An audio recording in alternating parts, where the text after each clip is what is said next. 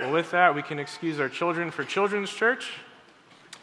My name is Joseph Bianco. It's good to be with you this morning, and I'm going to be bringing to us God's Word. I'm the assistant pastor at City Reformed Presbyterian Church. If you're new here, I want to welcome you in the name of Christ. We are glad that you're with us. We've been preaching through the Epistle of James, as Matt mentioned earlier, and we have a really hard text before us this morning. And in fact, it's probably one of the hardest texts that we have in the Epistle of James. And so I want you to know that maybe three caveats before we start in this text. The first is, again, if you're a visitor to this church, this is not a get out your pocketbook sermon. Please don't hear that. This is the next text in the Epistle of James that we are preaching through, and we preach the whole Word of God.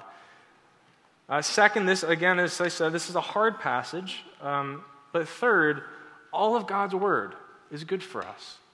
And it's good to meditate on all of it and to take it as He gives it to us. So that's what we're going to do this morning. So I'm going to read this word, and then our response with every word that we read, week in and week out, will be thanks be to God. So hear the word of the Lord, James 5, 1-6, page 7 in your bulletin. Come now, you rich, weep and howl for the miseries that are coming upon you. Your riches have rotted, and your garments are moth-eaten. Your gold and silver have corroded, and their corrosion will be evidence against you and will eat your flesh like fire. You've laid up treasures in the last days. Behold, the wages of the laborers who mowed your field, which you kept back by fraud, are crying out against you. And the cries of the harvesters have reached the ears of the Lord of hosts. You've lived on the earth in luxury and in self-indulgence. You've fattened your hearts in the day of slaughter. You have condemned and murdered the righteous person. He does not resist you. This is the word of the Lord. So again, I recognize that many of you have come from various churches or contexts that maybe you've even heard the Word of God misused for selfish gain. So I want to be sensitive to that. At the same time, James is giving us a really strong warning to the rich about the corrupting power of wealth. So while I want to be sensitive, I also don't want to in any way lessen the strong warning that James is giving us in this passage. As I went to study this passage, I asked the question, to whom does this passage apply? Is this just the uber wealthy, the people who are richer than I am, maybe richer than you are? Is it just to business people or landowners? Or is this passage to anyone with any amount of wealth? And the more I meditated on it, the more I became convinced that this passage is addressed to all people, not just the super wealthy. And the reason I'll explain to you more in the sermon, but I also learned through my research outside of this that at the very least, if you're an American, you're far more rich than you realize. So if you'd allow me, I'm just going to read some statistics. These are littered throughout the internet about America's wealth. So the first is that 1% of the population of the world has about the same amount of money as 99% of the rest of the world. So that took me by surprise, but the second is that you might be part of that 1%. If you make more than $50,000 a year, you are part of the 1% of the population.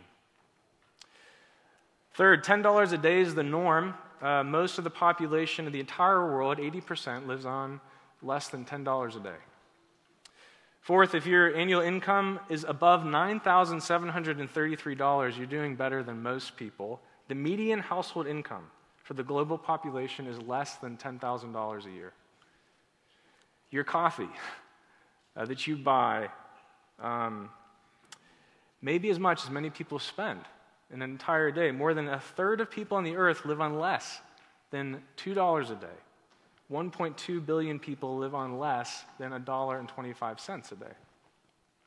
Most Americans spend less than 10% of their personal income on food, while for the rest of the world, most of the income, 60 to 80% of individuals in impoverished communities, is spent putting food on the table.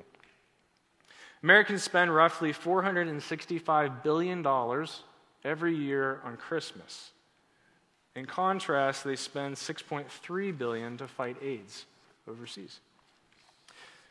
And the last one is that children in rich countries only face a 1 in 165 chance of dying by age 5, while in impoverished countries, their chances are 1 in 6.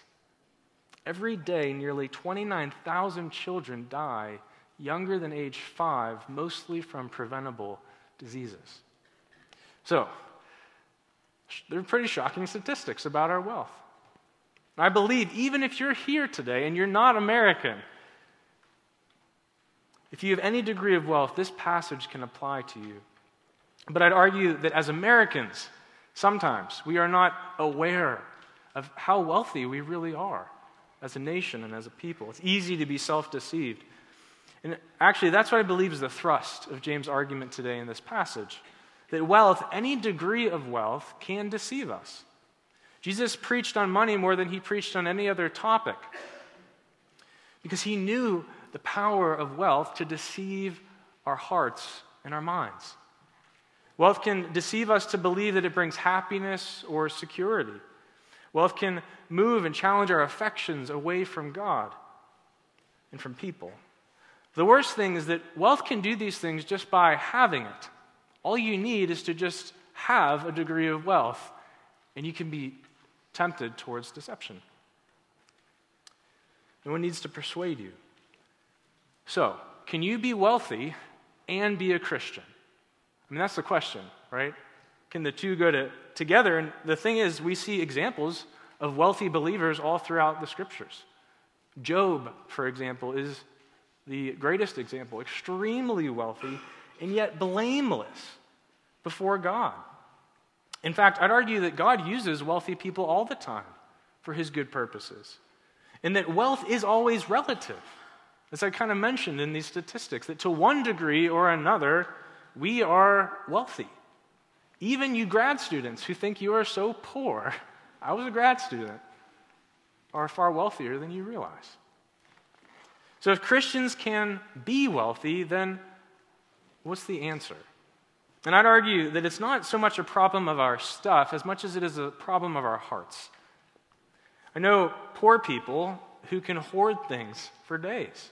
And I know rich people who give away most of their income.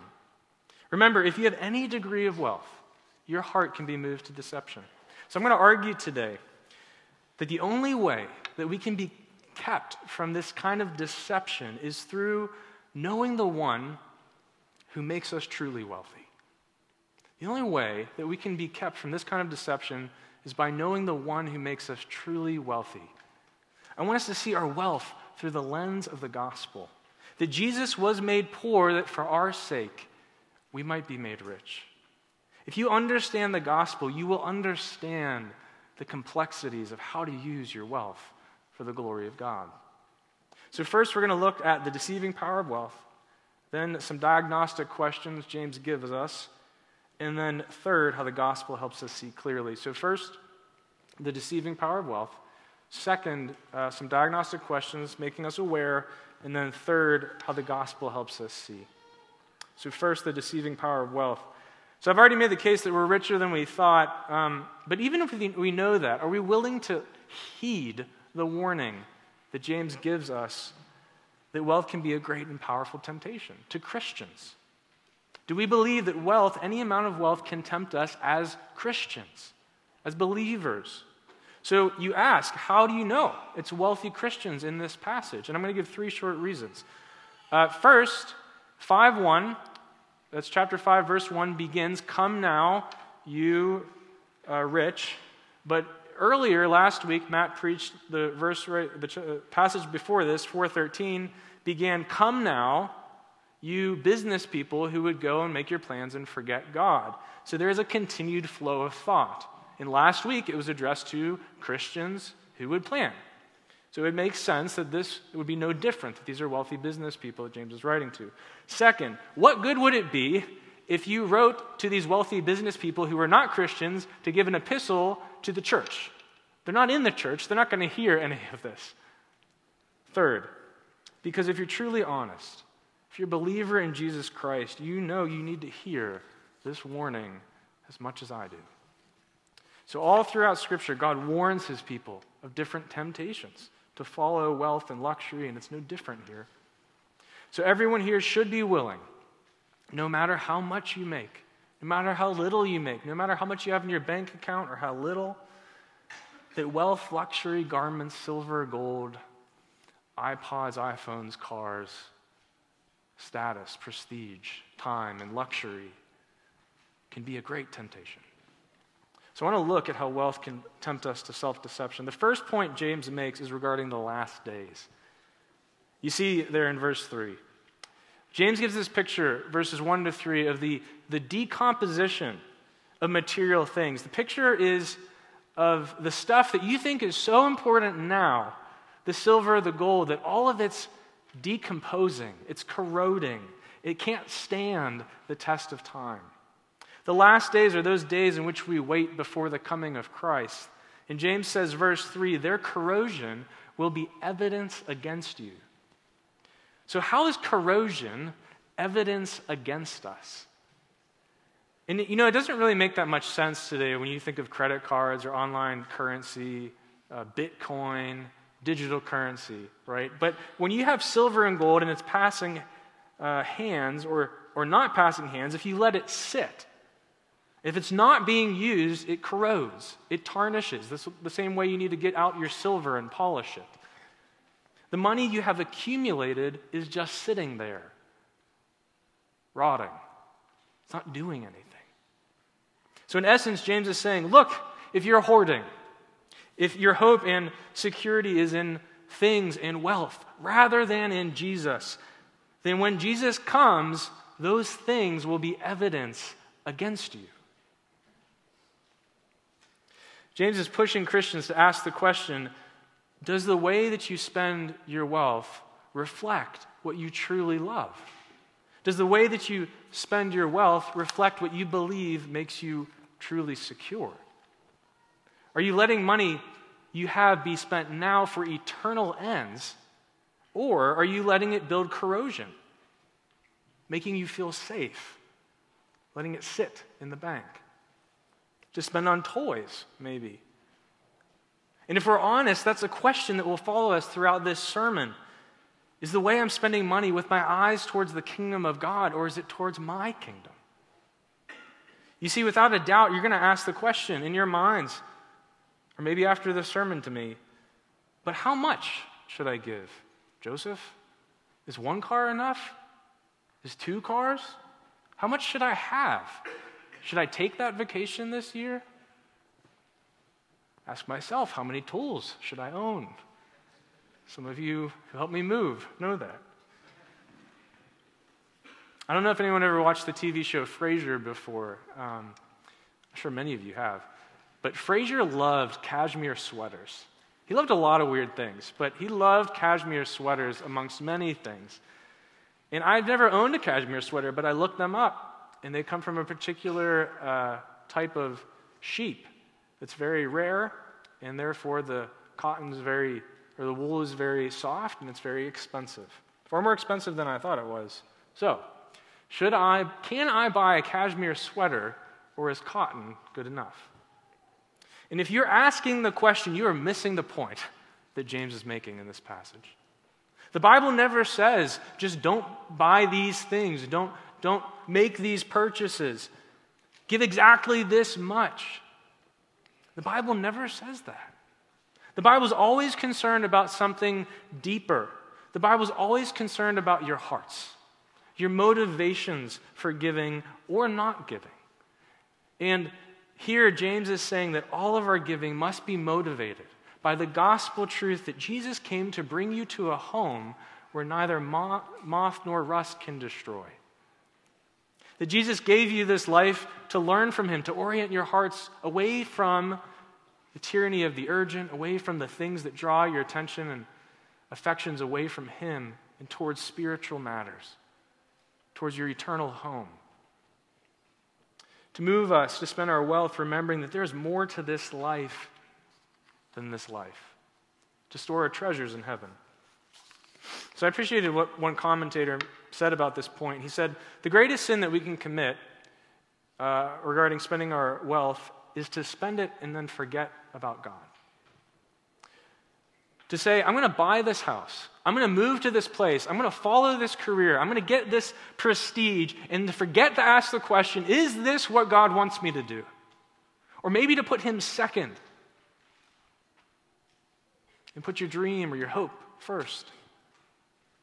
To forget God when we invest time or money. So in contrast, remembering God when you spend money, remembering his kingdom, when you consider your wealth, remembering that he's preparing an eternal home for you, will enable you to love him. Does that sound too strong? It wasn't too strong when Jesus said it. In Matthew 6, he said, and I'll read it for you, he said, do not lay up treasures for yourself on earth where moth or rust destroy, where thieves break in and steal, but lay up for yourselves treasure in heaven where neither moth nor rust destroy, or thieves do not break in and steal. For where your treasure is, there your heart will be also. So as we continue through this sermon, and you ask the question, how much is enough? I have to ask you, where is your heart? When you ask that question. God has everything. As Derek mentioned earlier, he doesn't need the money you have. He has the cattle on 1,000 hills, but he wants your hearts. He wants you more than anything. And he'll challenge your affection towards wealth. That he would have your heart. James is calling out rich Christians who hoard money. And it's a strong warning. He says it's evidence against you. And in these last days, and these are the words of God, he says the evidence will eat your flesh like fire. So if James has sufficiently warned us, how can we be kept from deception? And he gives us a few ways, and these are kind of diagnostics that he gives us. This is my second point. So in verse 4, James gives us specific examples of how the rich Christians are hoarding by keeping money back from their employees. And the text says these workers mow their fields, and then these rich landowners keep the money back from them that is due to them, and they defraud them. So I've never been in the position to have employees before, but my guess is that many of you probably don't have employees, but some of you probably do. And I think the application is pretty clear here about how we treat employees. Certainly you pay them, but I think if we took the opposite of what James is saying, the question would be, are you paying them well? So not just are you paying them, but are you paying them well? I could push it further. Are you paying your employees towards an eye towards the kingdom of God? So imagine with me what it might be like to pay your employees that way, to pay them more than they deserve. Why? Because a Christian employer with the eye toward the kingdom of God recognizes the grace he's received. And he's desirous to be gracious to his employees. He's generous. So many of you probably don't have employees, so how might this apply to us? So last week, right before this passage, Matt read to us where James says, whoever knows the right thing to do and fails to do it, for him it is sin. And fraud is an extension of this thought. Here, fraud is the absence of doing what you know you should do. You know you should pay these people, right? But you don't. So if you don't have employees, where is it that maybe you owe money or you are convicted you should give money and you're not giving it? Who are you holding money back from? Who do you owe money to? And it's a highly personal question, and the only way that we can act rightly on this question is if we know the one who is truly gracious. If we know and have our eyes towards the kingdom of Christ. So let me ask it another way. Is there a place in your life that you know that God is calling you to invest and you are continually ignoring him? James says that's fraud. Are there people you owe money to and you haven't paid? James says that's fraud. Is there a good act that you are called to do and you haven't done it? James says that's fraud. Lastly, you know the expression time is money. Well, that's true here as well. Maybe it's not money you're holding back. Maybe it's time. Maybe it's service. I think this can be the hardest one for us as Christians, knowing that we're called to give time and we don't. That's still fraud. And it's not different than keeping back wages from employees. James says 4:17, if someone knows the right thing to do and fails to do it, for him it is sin. So look, I recognize this is really painful. This is hard stuff to hear. To take an honest look at ourselves, to inventory how we spend our wealth, is not a fun thing to do. But again, how can we move from self-deception to self-awareness? We have to be willing to look at our sin and repent. I believe that James' meaning in verse 1 when he says, "Come now, you rich, weep and howl for the miseries coming upon you." Commentators go back and forth here, but I believe it's a call for them to repent. The idea is that either we weep now before God and he forgives us, or we will be weeping for an eternity. Repentance has to be central in our thinking about wealth. I'll say it a different way. I don't care how generous you are. There is no one in this room who is without sin financially. Not one person. We are all in need of repentance, and if we can take these diagnostic statements James is making, I believe we have a chance of seeing our sin for what it is. Now, there's another diagnostic statement he makes, and it's even a little harder. Verse 5, he says, "You've lived in luxury and self-indulgence. You fatten your hearts in the day of slaughter." Luxury and self-indulgence, he paints a picture of contrasting luxury and self-indulgence with animals that are fattened for the day of slaughter. You see, you do not slaughter thin animals. If you have animals, you slaughter the fat ones and then you leave the thin ones to continue living. And James is saying that the luxury and self-indulgence has fattened you to the point of slaughter. And right here is probably the hardest diagnostic that James is giving us. Being comfortable is probably one of America's greatest sins. James is saying that spending wealth with eyes towards the kingdom of God will make you uncomfortable. And Americans hate being uncomfortable. I hate being uncomfortable. This is a really challenging one for me. A place that I will tell you that is particularly hard in my life to struggle with feeling uncomfortable is the area of my time. I struggle with this tremendously. Time for me can be a temptation to luxury. I can think that if I schedule all my time, if I've done what I think I should do, then any intrusions to that time are that person's problem and not my problem. That I deserve the luxury to just schedule my time and then to box out any intrusions that come into my life. For me, and I say this only of myself, it is a sin to luxury. And I know what you're thinking. All the introverts in the room are thinking, I need that time. And I'm with you. And I can caveat all I want for myself. But at the end of the day, I have to ask my question, am I willing to be made uncomfortable so others can be made comfortable?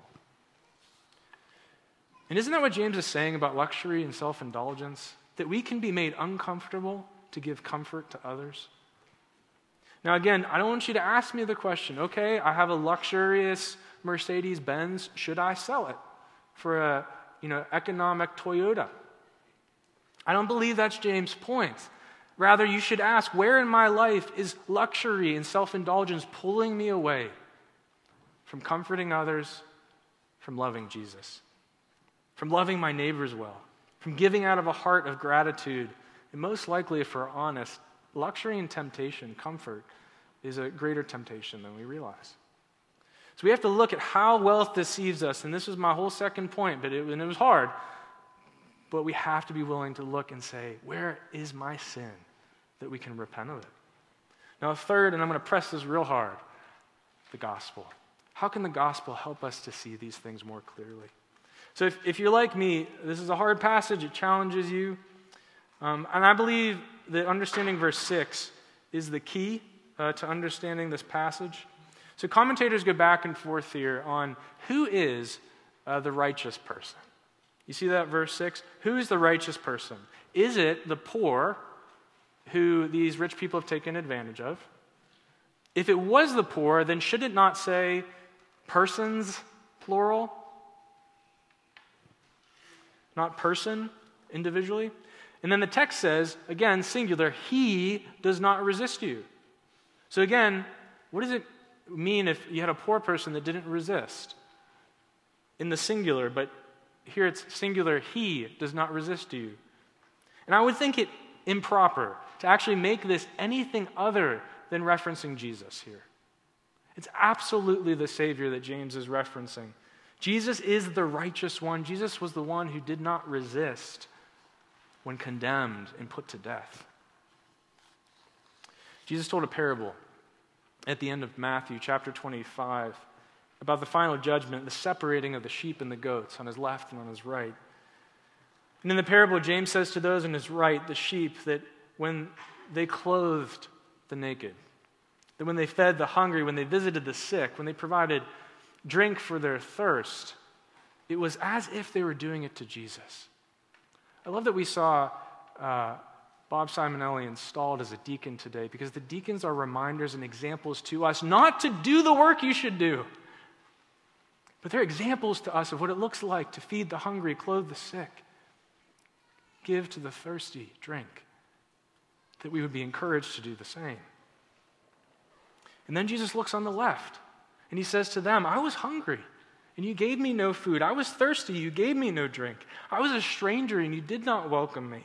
I was naked, you did not clothe me, sick in prison, and you did not visit me. And he said to them, truly I say to you, as you did not do it to one of the least of these, you did not do it to me.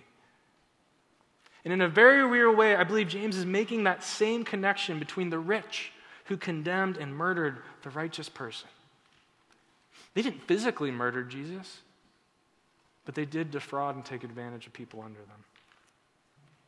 James is saying people who misuse your wealth, who defraud others, who live in luxury and self-indulgence have murdered and condemned the righteous person. So again, brother and sister, who was it? Let me ask you this. Who condemned and murdered Jesus? It was all of us. It was all of us. Not one of us here can look at the cross and say, I have no part in his death. Likewise, not one of us can look at his or her wealth and say, I have no part in his death. All of us, by what we have done and what we forget to do, have nailed and murdered Jesus, putting him on that cross. We've murdered the righteous one, and he did not resist.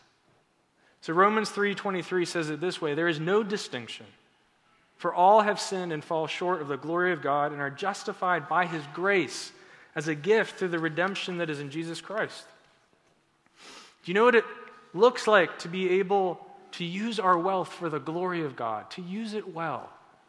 It begins with understanding that grace is a gift. That's where it begins. That through the redemption of Jesus Christ, he set an example for us, and didn't just set an example, but applied it to us, that we would receive the gift of grace. What does that mean? It means that if you view your wealth through that lens, that graciousness, that gift that you've been given, then you will be gracious. You'll know how to use your wealth. I'll put it another way. I don't believe you can be truly this generous unless you're a believer in Jesus Christ. Why? Because unless you know that saving grace, unless you've experienced the mercy and the sweetness of forgiveness, repentance and faith, then the giving of your stuff will always be an act to earn you favor, to make you right before people or men, to make you look good, to unburden your conscience. But in Christianity, the giving of our wealth is never to earn favor. It doesn't make us right with God. It doesn't even earn his favor. It's a response to grace that we've received in Jesus Christ. It's a response to grace. So let me put it this way. If you know how much Jesus gave up for you, giving up luxuries, your comforts, silver and gold will not be painful. It will be joyful. It'll be joyful. It becomes a joy for us to give because we've been given so much. And if you're a skeptic in the room, again, you're going to be thinking, what on earth have these Christians been given that is so great that they would give everything that they have or be willing to? And I'll tell you, it's this: to be confronted with the kind of sin that I've preached today, to be told, yeah, that's me, to have that put on you, to recognize that we have murdered, to recognize we have condemned, and then to be told it can be forgiven freely by one righteous person. To be told that all the weights that hold you down from past sins, all the guilt, all the burden can be released because Jesus took it on himself. And that he gives you not just that, but eternal life. That's what I mean when we say, I have been given so much. If you're here and you've been changed by the gospel, then you know how much it is that Jesus gave for you. And I believe the key here is remembering it when we make financial choices or when we don't make financial choices. So how can we change? This is my 3 points. I want you to recognize the deceiving power of sin, or of wealth. I want you to have an honest diagnostic of yourself. How am I spending my money? But then third, let the gospel message both comfort and challenge you to repentance and faith. And I want to leave you with what I believe Paul said in 2 Corinthians 8, verse 9. I can summarize everything we said today. And it's a message I would encourage you to memorize and reflect on. It is this: 2 Corinthians 8, verse 9. For you know the grace of our Lord Jesus Christ, that though he was rich, yet for your sake he became poor, so that you, by his poverty, might become rich. Let's pray.